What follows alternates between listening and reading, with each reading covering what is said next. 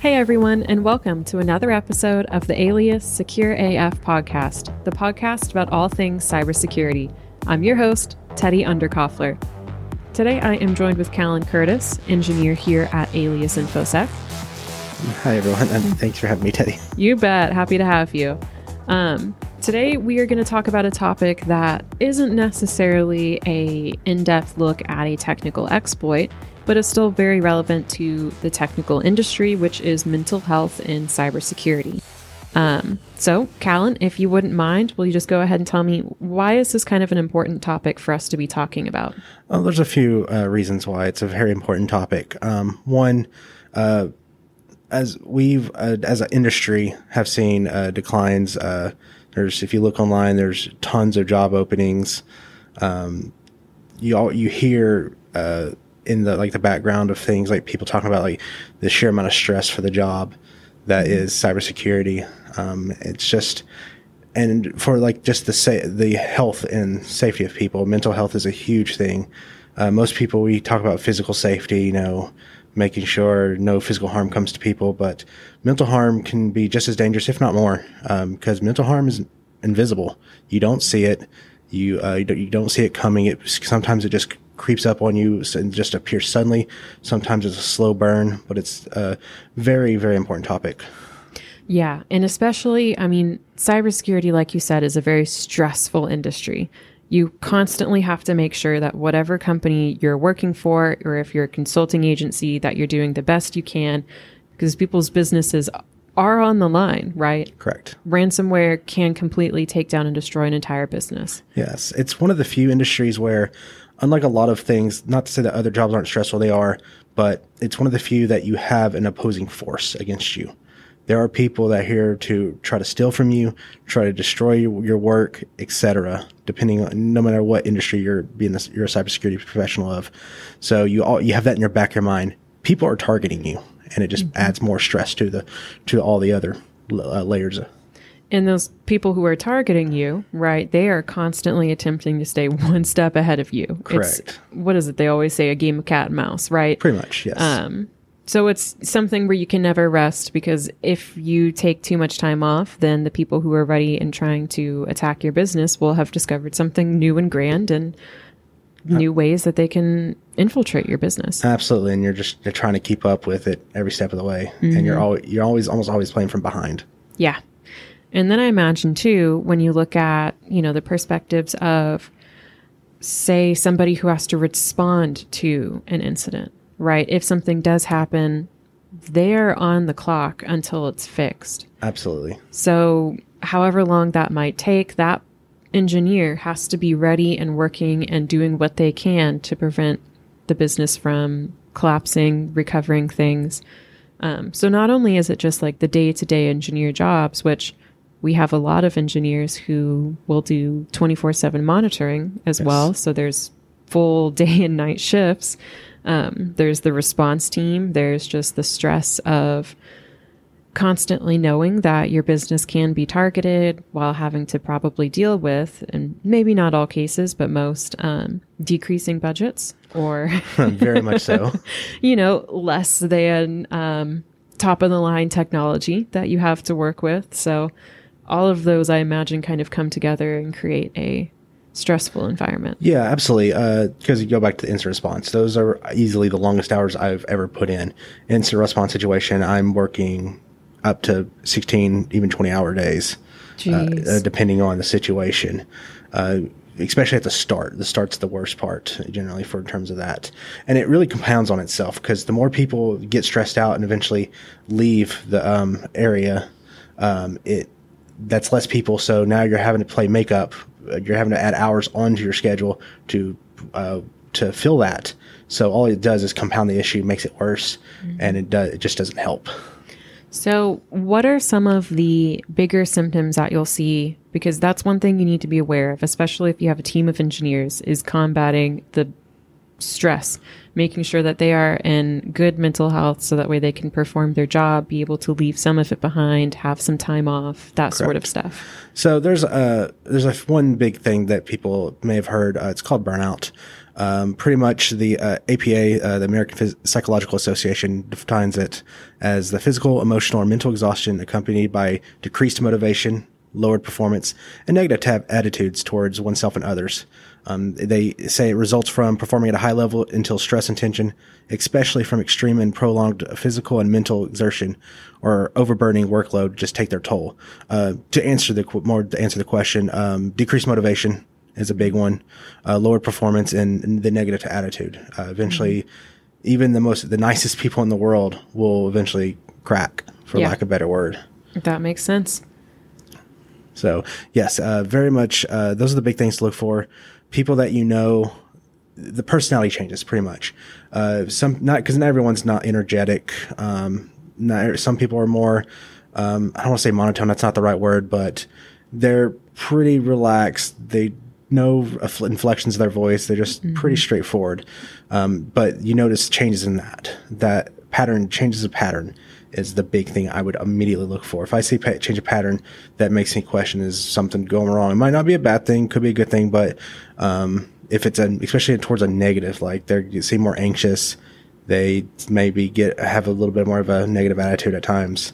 Those are things that can be considered signals that maybe the stress is getting to them. Yeah.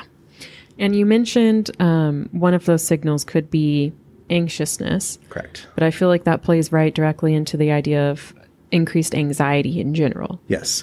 Anxiety can play into burnout, but the APA defines anxiety as the emotion characterized by feelings of tension, worried thoughts, and physical changes like increased blood pressure, even heart rate. So that's something people can physically feel, like when they're feeling anxious, when they're feeling anxiety.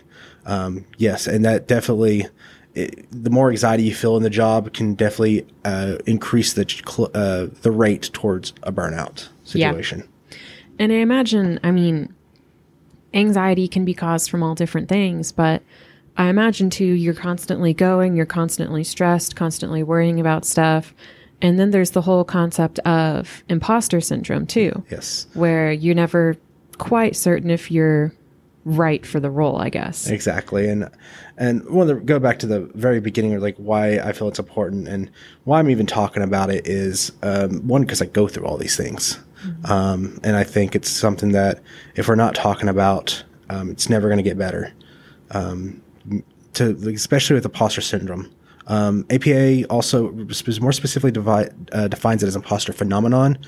They have a completely different thing for imposter syndrome, but it's the situation in which highly accomplished, successful individuals paradoxically believe they are frauds who will ultimately fail and be masked as incompetent. I remember every interview I ever go into, I'm always feeling like I'm not ready. What am I doing here? There's no way. I'm not good for this. And then I would get the role, and then my first day, I'd be feeling the exact same thing. I'm going to make myself look a fool, and it's just, it's hard, and a lot of people go through it. I'm hearing it more, like you hear the words imposter syndrome more, and that's good. It's a very good thing that's coming through, and people are talking about it because a lot of people aren't willing to admit it, and it's.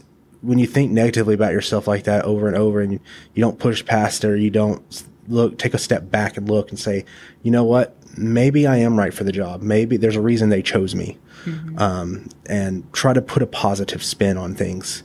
It's not always easy. I can know that. Sure. But it's definitely something that if we don't talk about it, we don't let people know, hey, maybe here's something you can do, or here's someone you can talk to, or talk to me, or et cetera.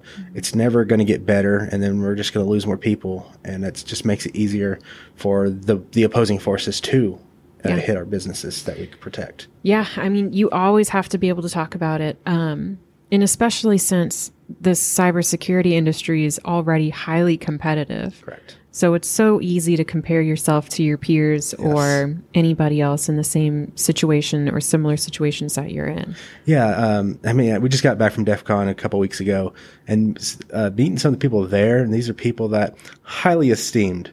these are people that I've heard of, I've known, and you're just like, you're talking to them. It's like, who am I to be standing in your presence? Mm-hmm. But you start talking to them, and you kind of start to realize that I kind of know this stuff. Like I can talk with them, I can hang with them in there at that level, and becomes going in there thinking that you don't belong, and you start to realize that you kind of do. Mm-hmm. Yeah. So what are some ways, so we were talking about how you, of course, have to talk about this and address the signs. So what are some ways that we can actually do that, right? Would we kind of rely on managers to make sure that they take care of their employees? Is it? So there's two points of it. There's what management needs to look at and what the individuals and their peers need to look at, because it's different. Mm-hmm. For a management perspective, if you do, as a manager, you do need to be aware of that side, the mental and the physical health, well-being, because at the end of the day, if they're stressed out, they're not going to perform as well for you. Mm-hmm. And so if you notice that you've worked long hours, they've been working long hours and they've been seeming stressed out, have them take a day. Like my last incident response, at the end of it, my supervisor was like, hey, pick a day off next week, take it off, make up for those long hours. And that's a huge thing, like to be able to have that, like, okay, because I am absolutely the type of person, if no one tells me to take time off, I'll keep working. I constantly researching when I'm home. So it's a very much an ongoing thing. But yes, watch it. If you see them stressful, find a way to take time out. Every company, if they're truly serious about the well-being of their employees, should be like, you know what, we can give them some time. It's a couple $100 that you're paying for that PTO that you're not taking from their bank. It's worth it if they can constantly produce 100% when they're back. So that's definitely a thing to look for. Give them, like, if let's say they see a therapist, and that's going, we'll get to that on when we talk about at the individual level.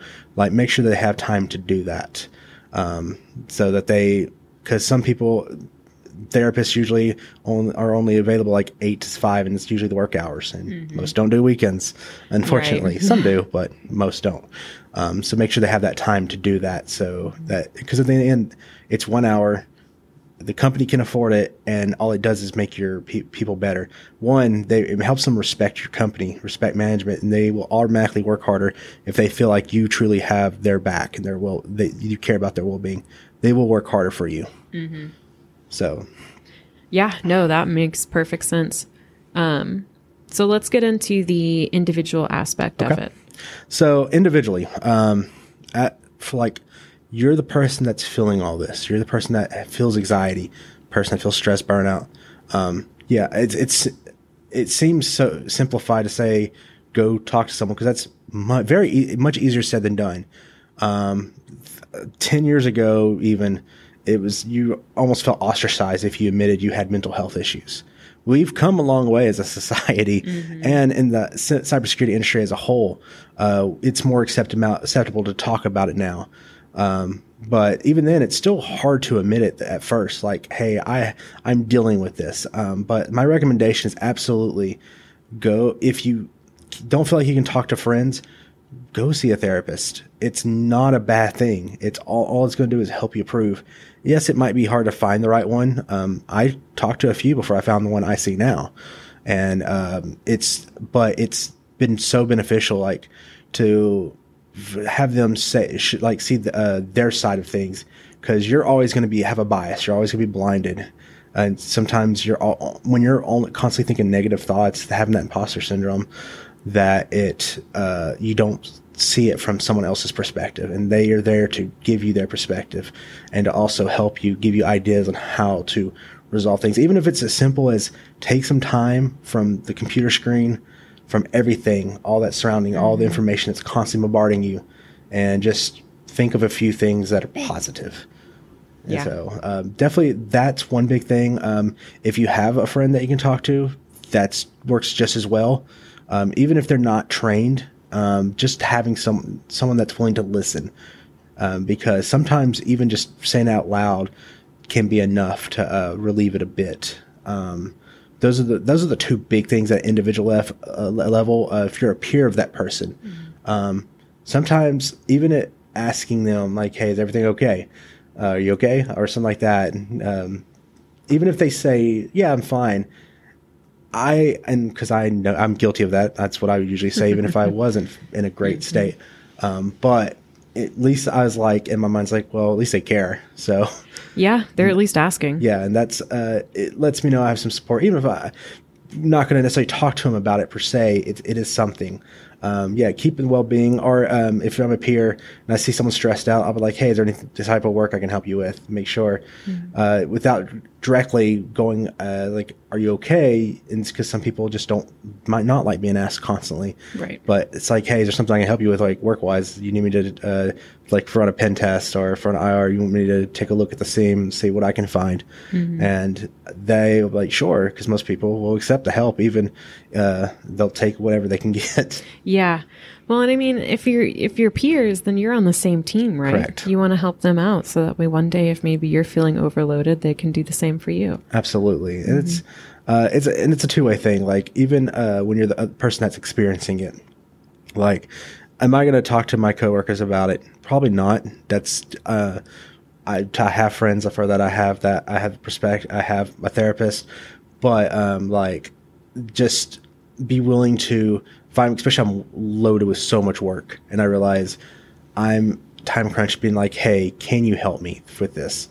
And that asking for help is probably one of the hardest things, especially in our industry, because I'm almost going to say judge is maybe not the right word, but kind of is when I really think about it. We're judged by our accomplishments, especially in the hacker community. Back in the day, cred mattered. I mean, what did you do? What 0 days have you found, et cetera? How have you defended systems? What systems have you hacked, and all that? I mean, it goes back to the competitive aspect of it all. It is a very, very competitive field.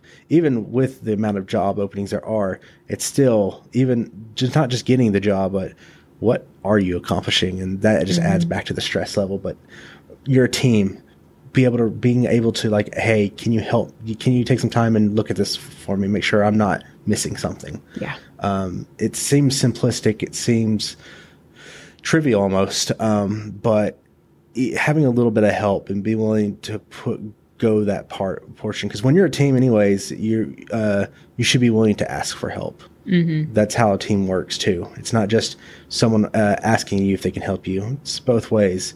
That's not meant to sound like antagonistic. It's because when you're going through all that, you might think, like, wouldn't that be very hard just to go to someone? It may be, but I think it's easier to go about, hey, can you help me with this piece of work, than it is, hey, I'm stressed out.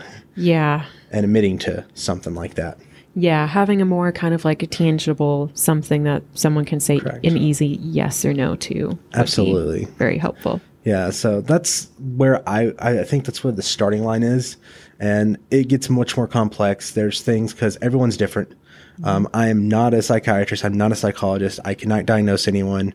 I know what I've been diagnosed as. I know what I experience, and I can only speak to what I experience. So I can understand, and I'm always willing to listen. And there's tons of people out there that aren't trained, but they're willing to listen. And so just finding those people, having a few of those in your life can be a huge thing.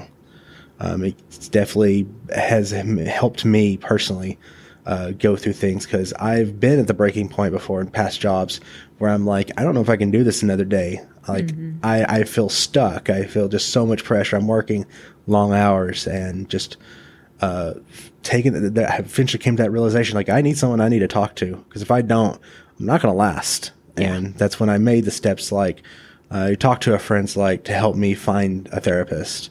And like I said, that my situation is different from everyone else's. I don't know what their situation is like, and maybe they don't have someone that can help them do that. But that's the beauty of the internet. You can Google anything. Yes. And that sounds probably like the whole, what should I do? Is like, have you Googled it? It's kind of a joke we make, or let me Google that for you. Yeah, right. But no, there's a lot there. Definitely start looking at, there's a few websites, and I feel horrible because it's going past me. Like Psychology Today, I think, is one that has like lists like different psychologists and therapists, and read their bios. You'll find people that okay, I think I can talk to them, or at least I can explore them and set that up or something. That's where I would go to start out. For managers, be more attentive. It's not just about numbers. It's not just about how many viruses we got rid of or blocked, how many attacks we stopped. Be aware of their state of personality. Like when you did the initial interviews and you hired this person, you should have gotten the baseline. It might be highly elevated because I was definitely feeling anxiety during my interviews. Oh yeah. But get like the first few weeks, once that initial edge, you'll eventually get their normal personality. Memorize that pretty much. You should know by at that point. It's like, okay, this is the baseline. And think of it in a cybersecurity way. There's a way we detect viruses or malicious attacks is by taking a baseline. It's behavioral. And it's not just for machines. It's people too. And when something deviates from that baseline, something's up, and you should probably at least either be more attentive to that person or try to figure out what's going on, because if you don't and you wait too long, they're either going to quit, they're going to have negative work, or possibly something much worse. Yeah. So just want to be attentive, and that's a huge thing. Awesome. Well, did you have anything else you wanted to address? No, I think that's about it that I had. Very good. All right. Callan, thank you so much for joining me on the episode. No, thank you for having me.